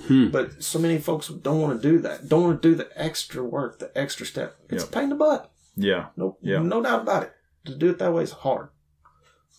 But most things that are worth a dang are hard too. Yeah. That's cool. You know? You shoot them like they need to be. Man. Treat them like they need to be treated. Like, don't don't just pigeonhole different horses into certain things because, it's not, he didn't pick to be a racehorse. Yeah. That's not, they do tend to want to run, but but it's not his fault, like I can't just say, he can't have that kind of shoe because he's a racehorse. Yeah. Man, he gets what he needs. And that's where you get successful, I think, I'm not successful on every one. I learn on every one of them, Yeah. I screwed up so many horses over the years, I'm sure, but Is it a stupid computer one? Yeah, it's amazing the parallels in like elite level anything. Isn't that true? Like farriery, like horse training or any other sport. It's just like doing the simple things exceptionally well. And, all these little things that you're saying, putting in that extra little 1% that other people aren't willing to do. And you know what? I listened to Todd's talks about marriage the other day and stuff like that. It's the same there. Yeah.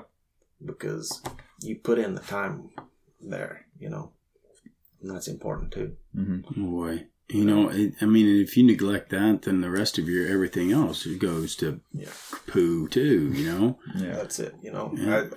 I talked to my sister this morning, and we were front row seats to the greatest love story of all time. My parents, Yeah. And so it's really, to see the, 51 years of marriage in there, what they put into it.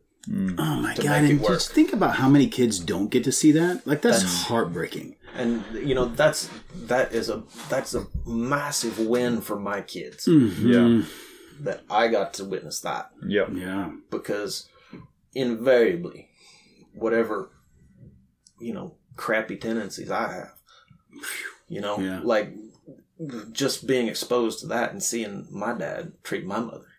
Yeah. I'm probably going to treat my wife a lot more like my dad treats my mom. Mm-hmm. Yeah.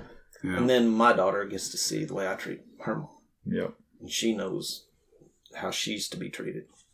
Boy. But there's not a greater example. It really is not. I mean, that's so beneficial for your daughters to see that. That's it. And my son. Mm-hmm. Mm-hmm. Yeah. Yeah, that exactly. To learn. Brendan just started his love story. The journey fairly recently. Yeah, well done. Thank you. Yeah, you got married. Yep, got married, and I'm the same as you. Like I am so blessed to have witnessed like what I did with my parents, and I think about it often. When you're younger, you just kind of think that's it, and then the more the years go by, and I see more and more in the world, I realize like I was just so lucky and blessed to be around that because man, it's everybody special. Putting in 100%. That's it. I wonder how much that comes into play on, like, so for all three of us, that, like, I'm trying to figure out how to say that well, but that even in my parents' marriage, failure wasn't an option. Like out wasn't an option, right? So whenever I went to go to work and do something, like quitting wasn't necessarily an option. That wasn't something that never crossed my mind. That I didn't look. I was never looking for a way out. Whenever I stepped into something, I didn't look at it thinking that it was never a hard deal. Right? Or that my mom and dad are still married and still together, and I think it's over like 50 something years now. And they still, it's nothing funnier than watching mid 70s arguing and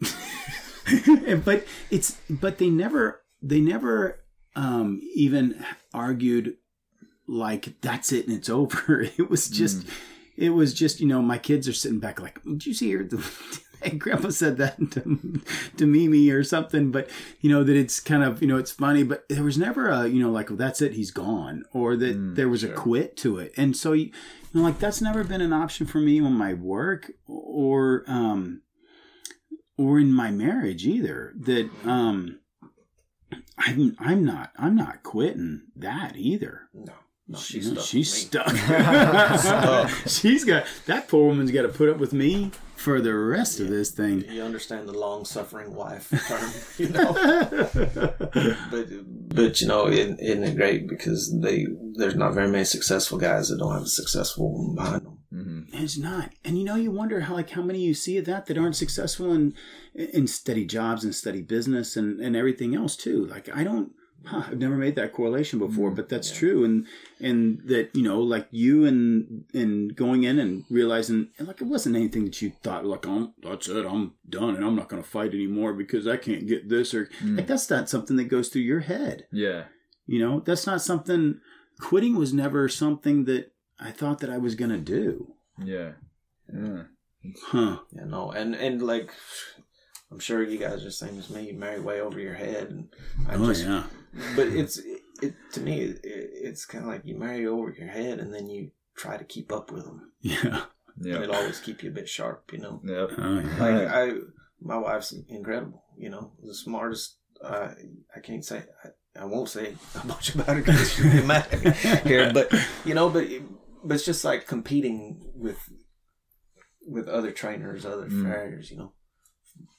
Pick a mark that's out there a little further than you think you can reach. Yeah. Yeah. And then you'll always, you know, one of the doctors there at the hospital always said, he said, you know, we're going to aim for perfection and knowing we're not going to get there, but we're going to hit excellent along the way.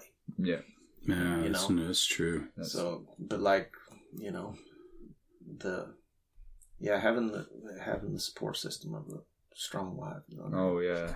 Oh yeah. And those days where, like, I think to be successful in like what we've done, you have to be self-driven and strong anyway. But there's always those days where you might have a bit of self-doubt or whatever, and then that have such a strong wife to be like, you got it, it's all good, and not even have to say it, but they're out the front leading by their actions, and then you just keep up. I think it's pretty special. It's pretty amazing. Yeah, you know, when we decided to leave Ireland, we never knew how long we were going to stay. It was open ended, and we went over there. We're going to give it 2 years, and then we're there for 5 years, and we're there for 7 years, and you know, and all these things happen in a way that you just feel like the time is right. You know, you know, my parents are older, and I think the greatest gift we can give back to our parents for not killing us when we were little is to let them be around their grandkids. Yeah. You know? And you know, I should have been drowned several times. Absolutely. You know, but you know, the world used to be a smaller place before COVID and all that carry on. You know, I could always get on an airplane and come home, fly home and see my family, you know. We'd fly home every Christmas and, you know, with the kids, and then all that changed a bit. And, you know, and then my dad got COVID and his health's a wreck anyways. And it's just like, you know what? Let's just go home. Let's go home. We've done well here. Let's go home and be near our family, you know, get those kids.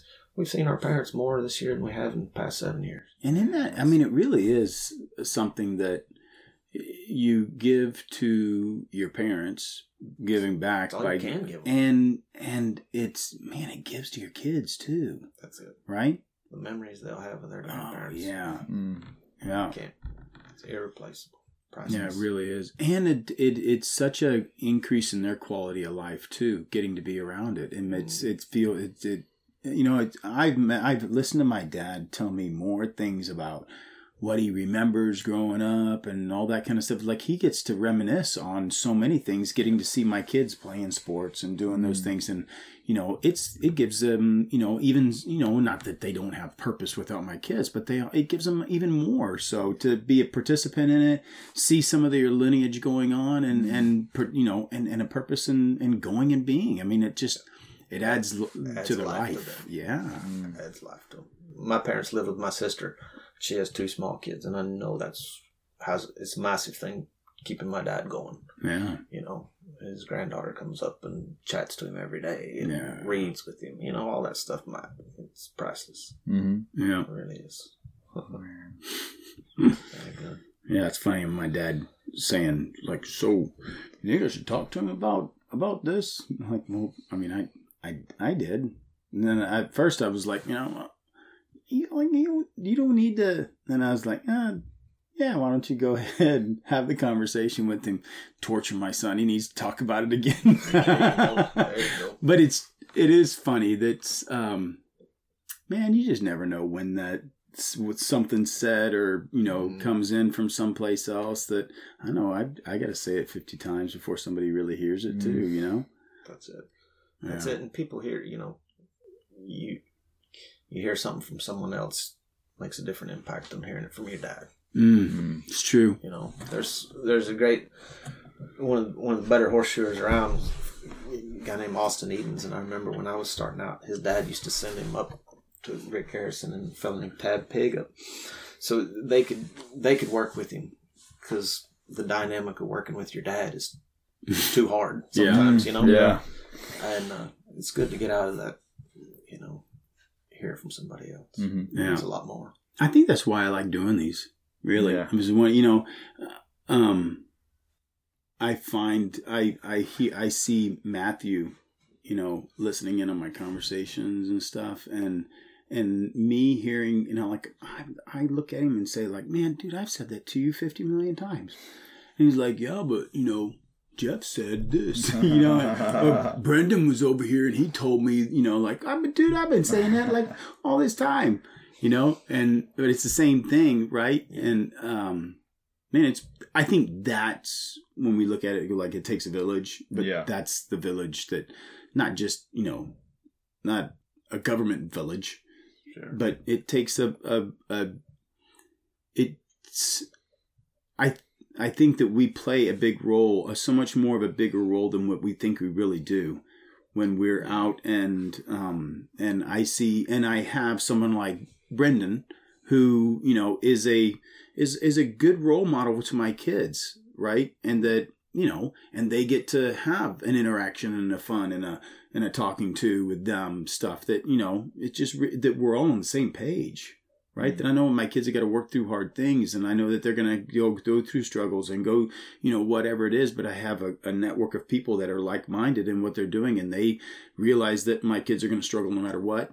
And that we're all here to kind of like go and reiterate the same things, like, hey, dude, step up, you got to work through it, or but they see that in a community, sure, and in that community, like here's your dad and your mom, and the things that are around you, so the people that you interact with, it's just like if you surround yourself by 5 millionaires, you'll be the 6th one. Mm-hmm. Yeah, that's true. If you surround yourself by 5 drunks, you're gonna be the 6th one too. Yeah, yeah, yeah. That's very true. You just don't know as you're going through life all the different turning points and the whys in the road and the different people that you meet that make an impact and change your trajectory. That's crazy, because now I can look back and think about some of these different people that had an impact and changed the trajectory for me. Mm-hmm. And I think it's important to try to be available to those folks to change, because you don't, and people I know that changed my trajectory don't know that they did it. I know, right? They don't have a clue that they had, that I was at a crossroads. Yeah. When I met them, and they helped me get where I needed to go. Yeah. That's why I think that's why it's such an important character, such a good thing. Yeah. Like, that you have a good character, but you're also, that you're available to share that character, right? And be strong enough in your character to not, I think right now, the thing that I worry about with my kids is that I see a lot of bending and waning to the times of, but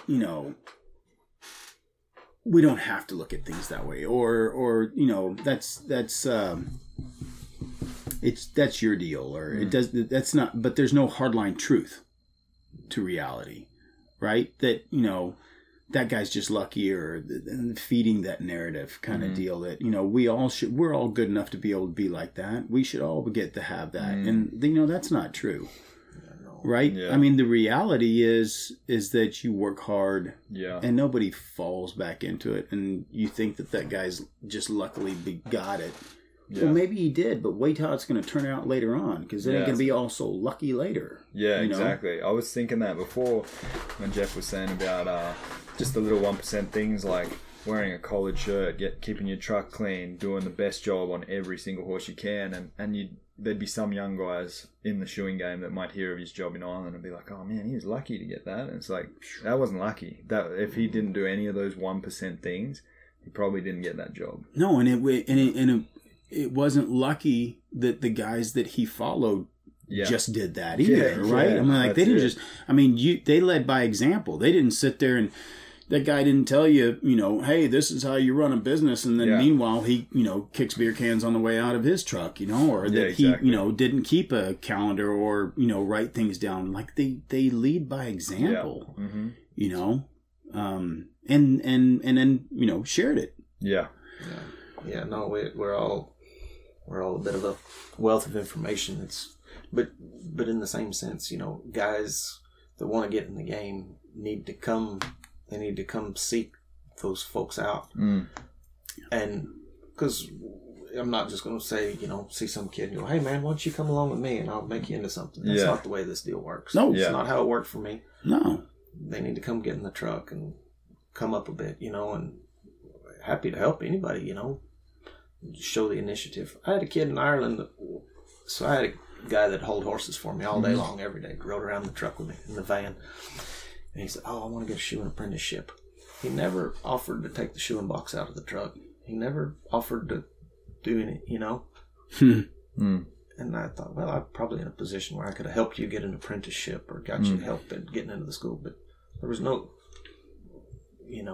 they got to show some incentive. Show something. Yeah. And even to this day, I'm happy to go get in anybody's truck, go shoe horses with them for the day. And if I'm not going to be shoeing horses with them, I'm going to be standing there with a broom and be cleaning up around, making sure the area that we work in is tidy and clean. Yeah.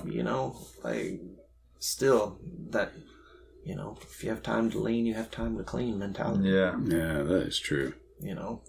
That's what we got to get back in some of the people coming up in all trades, No more victim BS. Yeah. You only get what you make out of it. You get one chance at this world. That's right. Don't live regrets. Don't say, oh, well, what would have happened? Bull crap. Be in charge. Drive your own. Paddle your boat. Yeah, it's been a really big thing for me here lately. Is I've seen my youngest son. My older son, he's kind of getting motivated. He's like seeing things and wanting to, and George is a little slower on doing that kind of stuff, and so I've kind of I'm always hey man, and step up and do this, and hey, you need to do that, and hey, you need to, and then the other day, God, what a freaking spear in my own side, right? But I'm sitting there and I'm going, man, you could at least do, and then I'm going, God, I'm not doing it. I sat there and looked at it and gone, when he's around me and he's not I'm not being enough of that example. Yeah. Right? Oh man, that was a tough one to swallow. Yeah. Right. And I was expecting, or was making him take the initiative to ask me to go and do and spend time.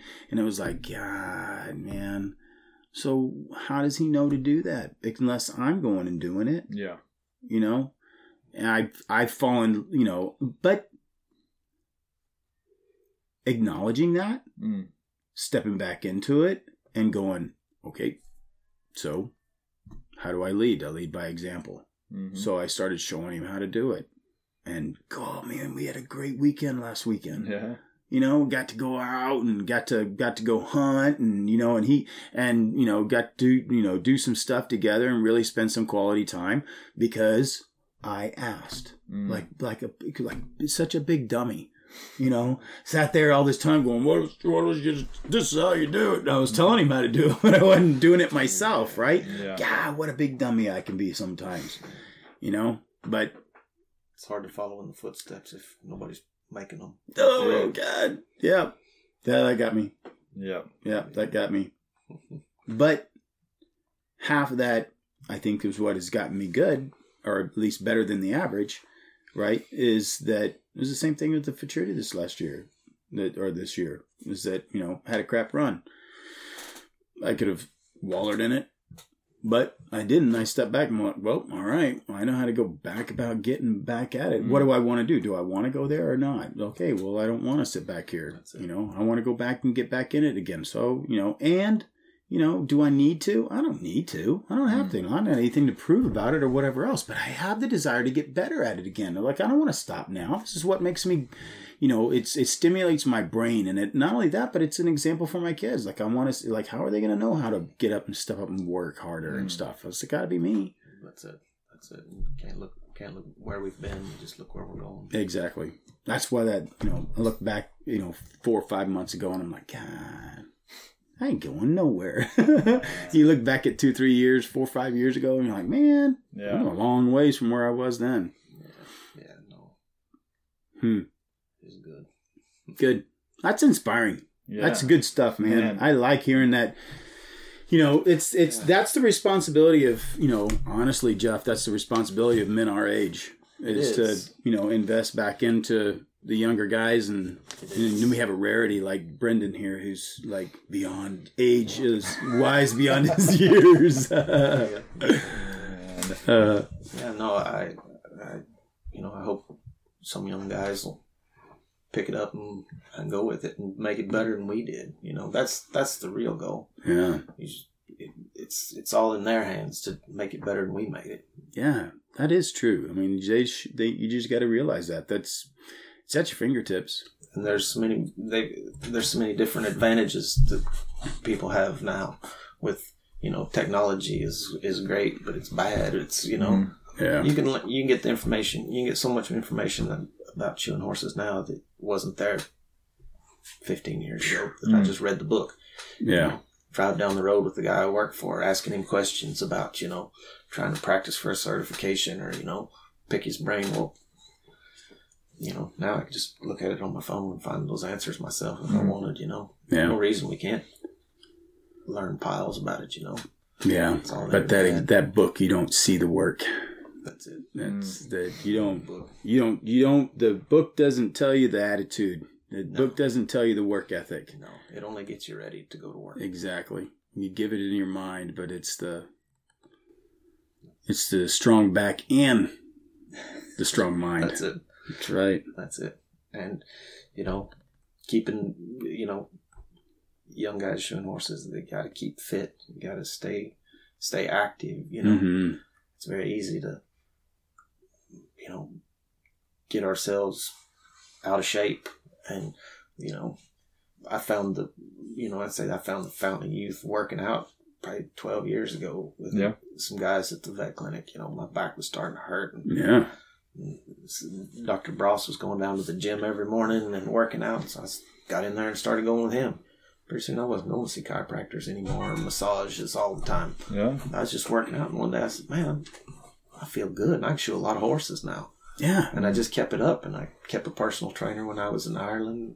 Yeah, that's worked with a guy named Colin Rolls, who's amazing, and he owned a CrossFit gym, and he kept me fit and working out. And since I've been back, I haven't been as diligent, and my back will kind of go out on me. But I started doing pull-ups again and getting, swinging the kettlebell and doing the stuff that I need to do, and it fixes. Yeah, we can fix ourselves. Yeah, yeah, and stay. But if we don't stay strong and supple, boy, that's something. The whole adage of you don't use it, you lose it. Boy, that really kind of screams at you when you hit 50. Yeah. Really screams at you. Yeah, you can't just go on youth anymore. Yeah. It takes a bit more maintenance. That's really good. Cool. Thanks, Jeff. I sure do appreciate it, man. It was very informative. I enjoyed that. Real cool. I learned a lot. I'm very inspired. I know. Yeah. Well, thank y'all for the opportunity, and I hope it's useful. Yeah. Yeah. And if anybody needs to get a hold of you to learn more, young man out there wanting to kind of jump in the truck and learn something, or wanting to, you can send me a message on Facebook. That's probably I'm not going to give out my telephone number really to folks. Yeah, no. You know, you know, if Got to work for it. If somebody wanted to come along, you know, reach out and, you know, see what we can do. Yeah. But that's the deal is, you know, for young guys is join your farrier associations and get involved in it. But that's where they find guys like you, right? That's it. Your own local farrier association. Is there guys that are diligently working towards getting better? That's it. That's just groups of guys getting together, learning. Mm-hmm. Cool. Very cool. Well, there you go. All right. Thanks, guys. Thanks. You bet. Jeff.